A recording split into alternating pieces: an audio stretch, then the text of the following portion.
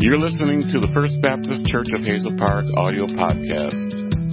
We hope that this podcast is a helpful resource in your daily walk with Christ. Now, here's today's sermon. Genesis chapter 29.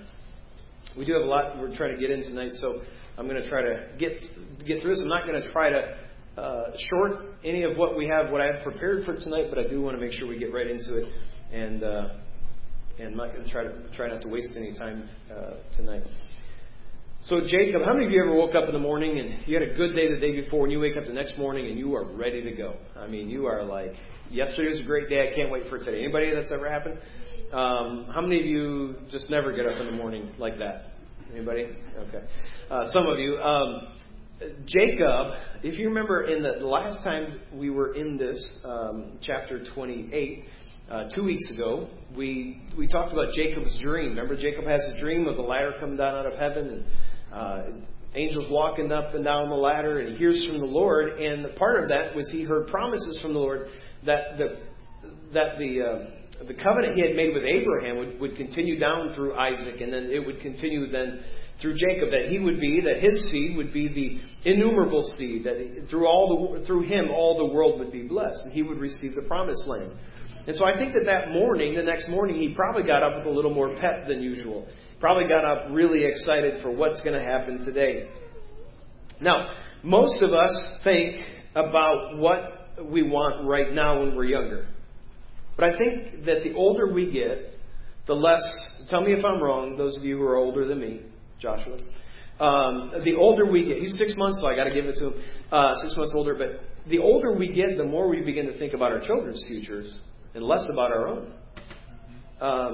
And so I think that's part of what's exciting for Jacob. We should consider our part in God's greater plan. And remember that it's not just about what I get or what I accomplish right now on this earth, but it is about what is God using me to do for the kingdom in the future. And we might, instead of saying, what's God going to do for me, what is God doing through me to accomplish His purposes? And so, as a pastor, when you're young, I never got to be a young pastor. I got to be a middle-aged pastor. But when you're young, you think about, man, I want to be a part of a church that's just growing. I want to pastor thousands of people. And then and it's not that I don't want God to bless. It's not that I don't want a lot of people to come to know Him and be a part of this body. I do want that. But what I really want to do is prepare this body, do my job here for this time, for what God has for the future of this body. So what is God going to do through me to accomplish His purposes, instead of it being about what my purposes are? Now, we come to chapter 29, and we're not going to cover the whole chapter. We're going to get through verse 30 is my plan.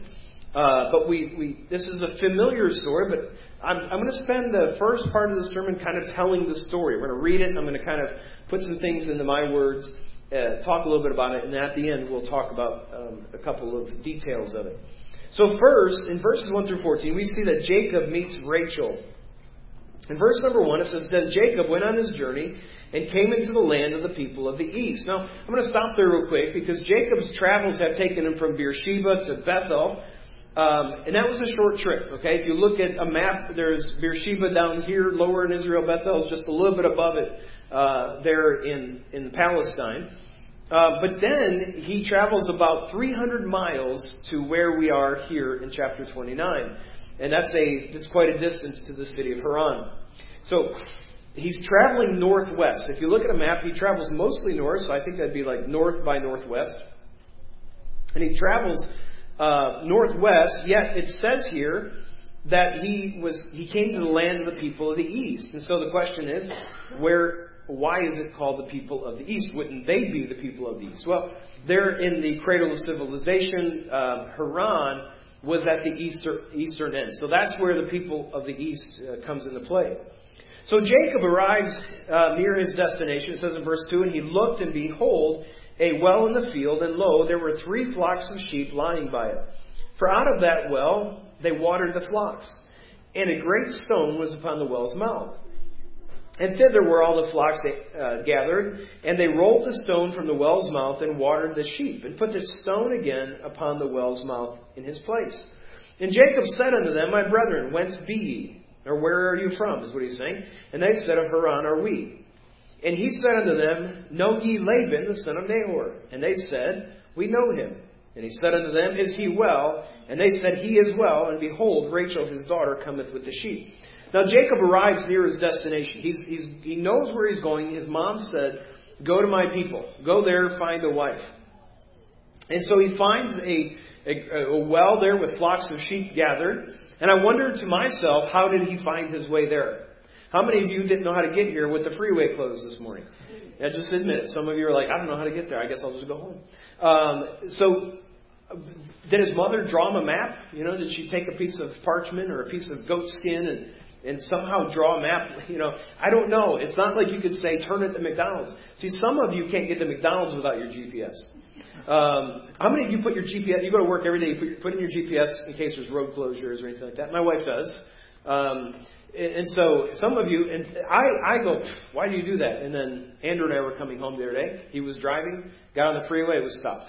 And so I wished I had done what my wife does. Now, there weren't green signs over the road. There was no rest stops. Hey, next rest stop is 65 miles, so if you want one, you better take it now. But I'm guessing Rebecca gave him some instructions, some landmarks, to the best of her recollection. And maybe something about this place looked familiar. Now, their people, maybe Jacob's people, had a certain way that they constructed wells, and so he recognized the style. You might say, if you're headed south, you might be able to see some areas, especially when you get into Mexico, you'd see some changes in the way things are built. And so it's all purely speculation, but I wonder how he got there. But Jacob came and he saw the flocks of the sheep by the well. They're just lying there around it, and there's a big stone over the mouth of the well. The stone would have been there for a couple of purposes. First of all, it would have protected the well from contamination, accidental contamination. But it also would have protected the well from an enemy trying to poison or trying to harm the water supply for their animals and for the people. And so Jacob comes in and he starts with an icebreaker. He says, where are you guys from? You might ask somebody that. We're from Haran, they said. Now this had to be exciting because he knows he's close. He knows if the guys from Haran have their sheep there, that means he's close to where he was headed and where he was wanting to get to. Now then he says, oh, you're from Haran. Do you know Laban? And they said, yeah, we know Laban. Just this week, on my day at my other job, Hunter and I were working together, in fact. And so we went into one of the Lamphere schools, and we were talking to the lady, and she said she had worked in Lamphere for 20 years. And I said, do you happen to know the Van Warmers? And she said, yeah, I know Cheryl. I love Cheryl, I don't know why she didn't mention Will. But she said, yeah, they're great people. And so I did the exact same thing. You hear, oh, you're from that area. Do you know? Hey, by the way, do you know Chris Woodley? Missionary Chris Woodley to the Philippines? Okay, I'm just wondering. I meant to ask him that earlier. So I thought this was a good time to do it. So Jacob wants to know how Laban's family is doing. Is there something we need to be aware of? Are they doing okay? Are they alive? Do they have a good reputation in town? Now, he wouldn't have to wait long because they said, here comes Laban's daughter, Rachel, with her father's sheep. Now, verse 7. And he said, Lo, it is yet high day, neither is it time that the cattle should be gathered together. Water ye the sheep, and go and feed them. And they said, we cannot, until all the flocks be gathered together, until they roll the stone from the well's mouth. Then we water the sheep. And while he yet spake with them, Rachel came with her father's sheep, for she kept them. So Laban says, why are you just lying around here? Why are your sheep just lying around here? Water your sheep, and then get out of the way. They're going to start bringing the cattle in. There was a different time for the sheep to be watered, and a different time for the cattle. And so he says, it's time. Why are we waiting? Now, I wonder, and this is speculation, these are things that go through my head when I'm studying this, had he heard about how quickly his grandfather's servant, remember Abraham sends his top servant to go find a wife. He walks into town, he gets close, he comes to a well, and he says, he meets the girl, and it's the girl, right? It's Rebecca. And so that's who I wonder if he had heard that story from his dad and from his mom. And so he's telling these guys, hey, you know what? Hurry up and get out of the way. She's coming. This could be her. I don't want you guys interfering. I don't want you guys smell. You've been out to sheep. I want you out of here. I want to talk with this girl. That's my speculation. But they couldn't water the sheep yet. And the reason is that there was a system in place. Then he said, we wait here until everybody's here. Then it takes a few people, and we roll the stone off of the well, and then we put it back on when we're done for the watering the next time. And then in verse 9 it says, while he had spake with them, Rachel came with her father's sheep, for she kept them. Now, it wasn't uncommon for a daughter to help with shepherding or help with feeding or watering the sheep for her father. And then verse 10, and it came to pass, when Jacob saw Rachel, the daughter of Laban, his mother's brother, that's cousin, by the way, if you're trying to put that together, the sheep of Laban, his mother's brother, that Jacob went near and rolled the stone from the well's mouth and watered the flock of Laban, his mother's brother. So he walks up and he's like, normally it takes 2 or 3 guys. I'm doing it on my own. I'm going to show off. I'm going to flex my muscles. And I'm going to show her that I don't need all these other people. So he goes up, he rolls that stone away, he jumps into action, and he feeds and he waters the sheep that Rachel had brought. Now, verse 11. And Jacob kissed Rachel and lifted up his voice and wept. Now, if you're a teenager and you're thinking, see, I can meet a girl, I can kiss her, that's okay. It's a different kind of kiss, and it was a kiss that was a tradition between relatives. Okay, they're relatives, they're cousins, and so it was him showing her that, hey, we're related. Now, we know that he found her to be beautiful, but he was also overjoyed at the providence of God. That God had brought him all this way, orchestrated the events to where Rachel would show up there right at the right time to meet him, right at the edge of the city. And then verse 12, Jacob told Rachel that he was her father's brother and that he was Rebekah's son. And she ran and told her father.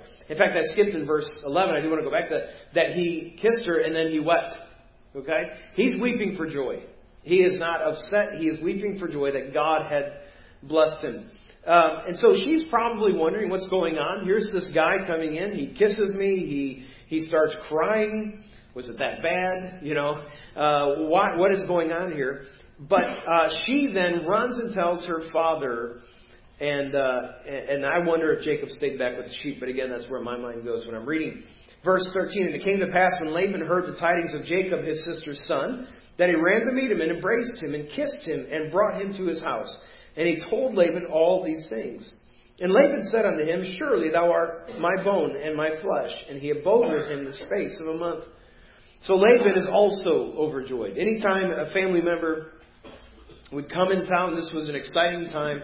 And here's this relative, his nephew, that's visiting. Now, it was many years before that Laban, remember, he was a part of sending Rebekah away to be with Isaac. They had never met this guy, and here he comes, and they send her away to go get married. And they probably hadn't heard much from her or from them until this point. But now the son of that marriage comes comes to see them. But Jacob came for a purpose. It's like, at college, my girls will say, well, she's here for her MRS degree. That just simply means this girl came to college to find a man. Okay? And so there are those that they come for a purpose. Some are going to get an education. Some are going to get married. But Jacob, he didn't come for the family history tour. He didn't come for the education. He came to find a wife, and he had a purpose. Look at verse 15. And Laban said unto Jacob, because thou art my brother, shouldest thou therefore serve me for naught? Tell me, what shall thy wages be? So it was customary for a visitor to come in, especially family, and stay for a couple of days. In fact, it would have been an insult had he left right away. But they typically would have stayed for a couple of days, and then the visitor begins to work for his keep, if he's going to stay there any longer than that. Well, we're told in the previous verse that he abode with them at this point for the space of a month. Now, everyone worked in that day. everybody had a job. From the time they were old enough, they would get a job that was suitable for them. Kids didn't sit around playing video games all day. Kids didn't sit around watching TV all day. They had chores. They had jobs to do. And then they would work until they really couldn't work anymore. Their job just would change over those decades. Today, people try to find a way out of work. People want more money and they want to work less. That's constantly what we hear about, especially even in the last week. We want more money, we want to work less. Now, I'm not going to get involved in that, at least not publicly. But from a human standpoint, we understand that, don't we? In the flesh, we understand, hey, you wonder if I can get paid more to work less? I'm in. But sin has caused man to seek fleshly satisfaction instead of seeking fulfillment the way God made us to seek it. The way God made us to enjoy it. So we were created to work. And I've talked about this before, but we were created to accomplish a certain amount of work, and we were created to have a certain amount of satisfaction and fulfillment from that work. Now, I know that most of you know this, but it can be easy for us to forget. God created us to work. Before sin came into this world, God told Adam to keep the garden. And I believe that God has made men, especially, that He has made us to work, and we ought to work. And a man who doesn't work shouldn't eat. That's what the Bible teaches us. By the way, 6 days, we were made to work. Okay, that doesn't mean you have to work your job 6 days, and you can do it too much. And not be with your family, not be a good parent, not be a good father. But, some of you work 5 days, and you come home Saturday, you're doing the lawn, and you're doing work around the house, and the honey-do list, and all those things. And so a certain amount of satisfaction comes from that. Now, after a month, Jacob's been working for Laban for several weeks.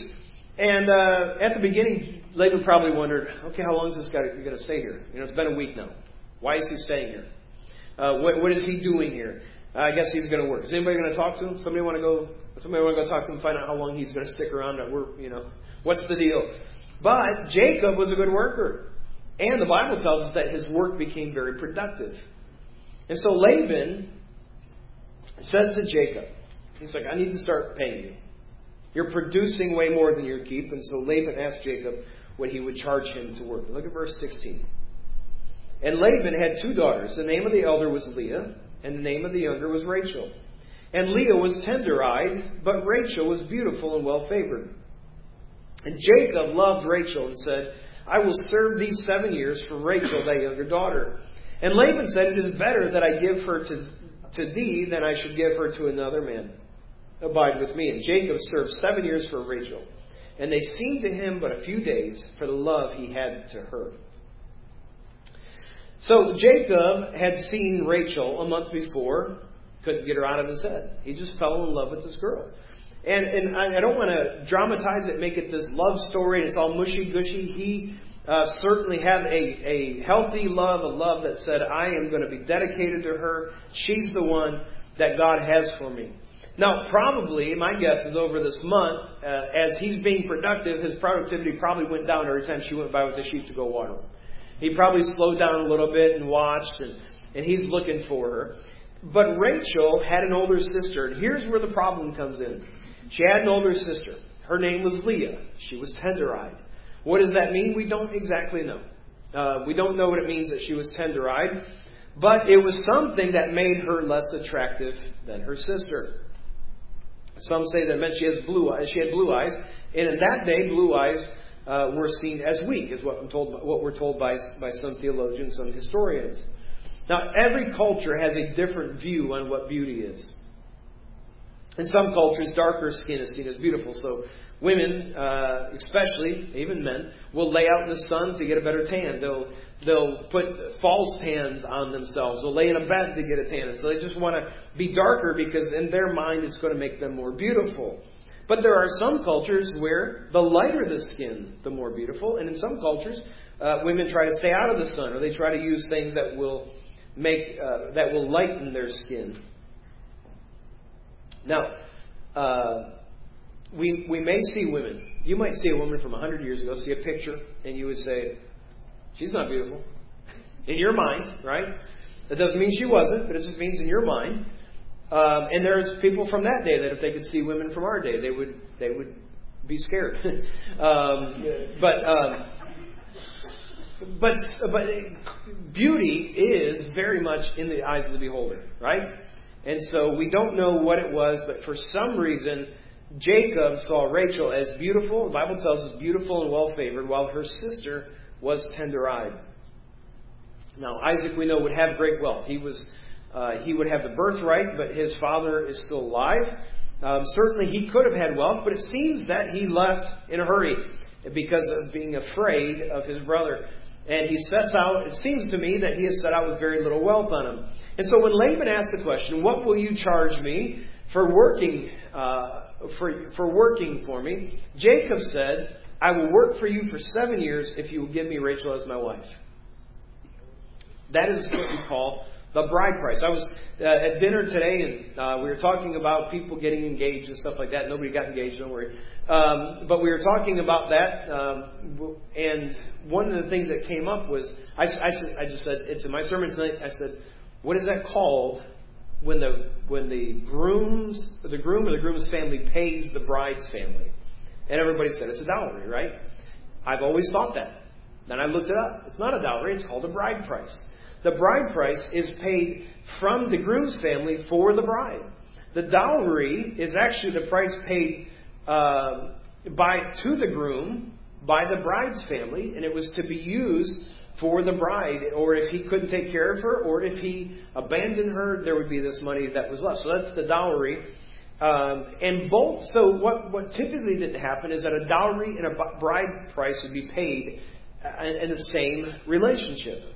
If the bride's family was poor, they probably wouldn't pay a dowry, but there would be a bride price paid for her. But if it's the opposite, then maybe they would pay a dowry because the young man didn't have the wealth that needed to care for her. So whether there was a bride price or dowry paid or a dowry was paid was determined by the financial situations of the family. So back to the story. Jacob proposes that he works for 7 years to pay that bride price. Laban's response seems less than enthusiastic. He says, well, I guess you're better than the other options right now. That's my translation of it. But he says, it's better that I give her to thee than that I should give her to another man. I guess you're the best option. Now, you dads that have given your daughters away, you might feel that way. Well, I guess it's the best option. But you won't admit that. I know you thought it. Now, then in verse 20, Jacob served 7 years for Rachel, and they seemed unto him but a few days for the love he had to her. That's a great verse, isn't it? He loved her so much that 7 years just seemed like a few days. He had such hope that every day, this day that he got up to travel, probably a greater day. But every day now he gets up going, I'm working for something that I can't wait to get. I'm working for something that is the bride of my dreams. But it just seemed like a few days to him. In verse 21, Jacob said unto Laban, give me my wife, for my days are fulfilled, that I may go in unto her. And Laban gathered together all the men of the place and made a feast. I'm guessing that on day 1 of year 8, Jacob went to Laban. Or maybe when he got off work the last day, he's like, hey, it's time. And I've worked, I've fulfilled my part of the bargain, and so I want to take my wife. And look at verse 23. He's deceived. And it came to pass in the evening that he took Leah, his daughter, and brought her to him, and he went in unto her. And Laban gave unto his daughter Leah Zilpah, his maid, for a handmaid. And it came to pass that in the morning, behold, it was Leah. And he said unto Laban, what is this that thou hast done unto me? Did not I serve with thee for Rachel? Wherefore then hast thou beguiled me? The day finally came where he's going to be married. Laban deceived him. The bride would have been heavily veiled, and he would not have seen her face during the feast. The next morning when there was daylight, Jacob finds out that he had consummated a marriage with Leah, not with Rachel. So I can imagine him going storming into Laban's tent saying, hey, this is not what we agreed on. Look what you've done. This isn't just a small thing. This is a major problem. And he says, I worked for Rachel, not for Leah. I wonder if when he went in and he said, hey, you deceived me. This isn't what we agreed to. I wonder if it clicked in his mind of all the deceit that he had brought on his brother and his dad.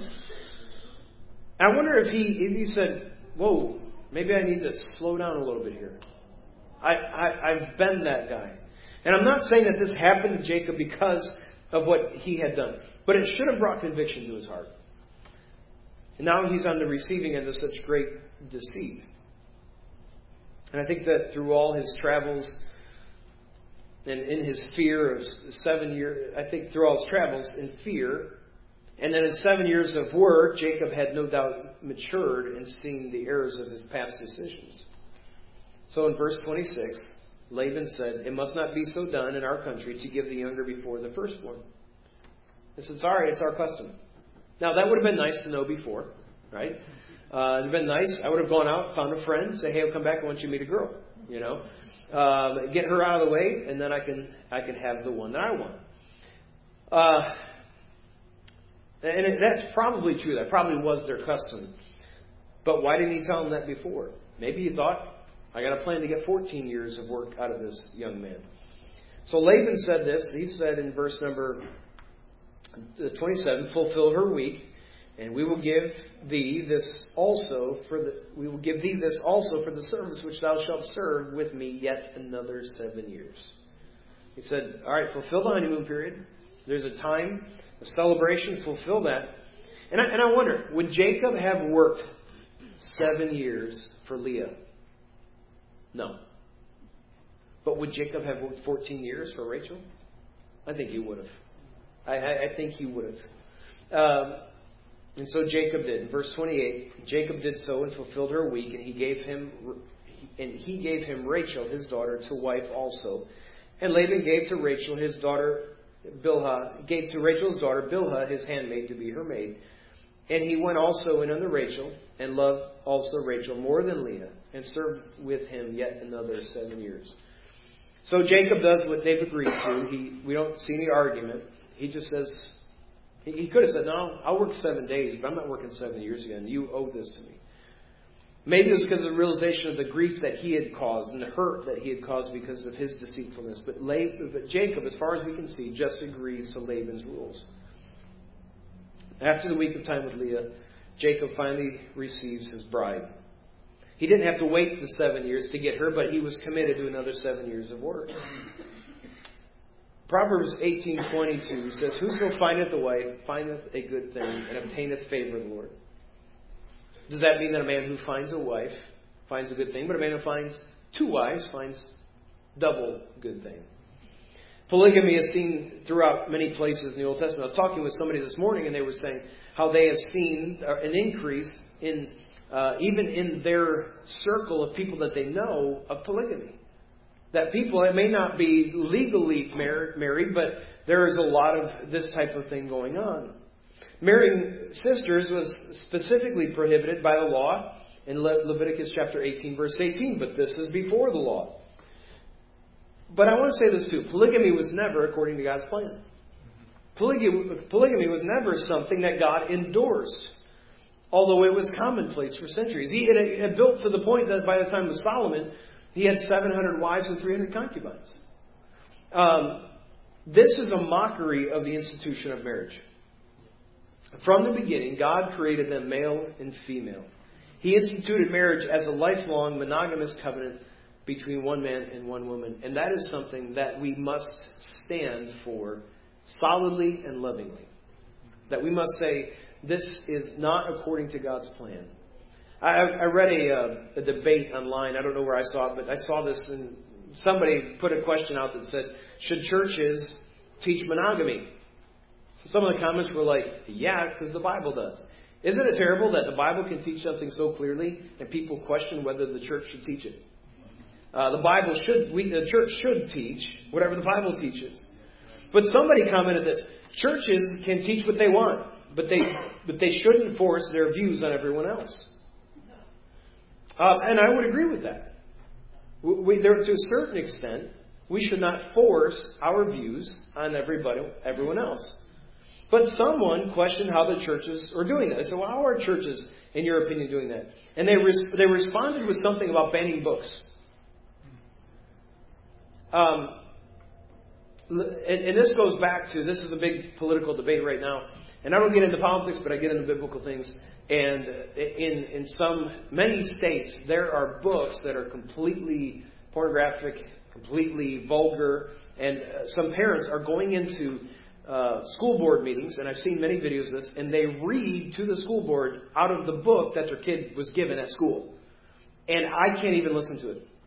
It's so bad. I can't even listen to it. I tried, and I don't want to hear it. It's gross and disgusting, and I can't take it. And so they say, well, because parents are trying to get those books out of schools, they're saying they're banning books. No, they're just saying that they shouldn't be in schools for children. But nobody is stopping them from taking those books home to their own children, if that's what they want to do. Quick point, when you're listening to political debate, understand they're only telling you, both sides, are only telling you one little piece and making their side sound horrible. Okay? Most of them in politics are horrible anyway. Right? Most people. And they lie about things. They either blatantly lie or they whitewash things. But this is something that is happening, and you need to protect your children from that if that's an issue. And you need to know whether it's an issue. And you need to be involved with your kids' education. It's interesting when you watch those forums, they begin to read to the school board what their kid was giving. And they have to mute the microphone of the parent because it's that inappropriate that they say, this is not appropriate for public forum. Yet the kids are allowed. It's horrible. It's vulgar. It's sinful. So, what do? We don't force what we believe on people, but we do protect children, because that's biblical also. We protect the vulnerable, and so we ought to do that however we possibly can. Now, everywhere that we see God's plan for marriage, when it's cast aside, problems follow. So even in the homes of the patriarchs, right? These are supposed to be men who, yes, they were of weak faith, but they were of growing faith, and we see their faith growing. Yet some of them had a couple of different wives. Everywhere that happens, let me read you that last verse. He also went into Rachel, and he loved also Rachel more than Leah, and served him yet with another 7 years. He loved one wife more than the other. What do you think is going to happen there? Conflict, tension, problems. God gave one man, one woman for a lifetime. And that is, anything beyond that ought to cause jealousy. It would be anti-human nature if Leah didn't get jealous over Rachel, and if Rachel didn't get jealous over Leah.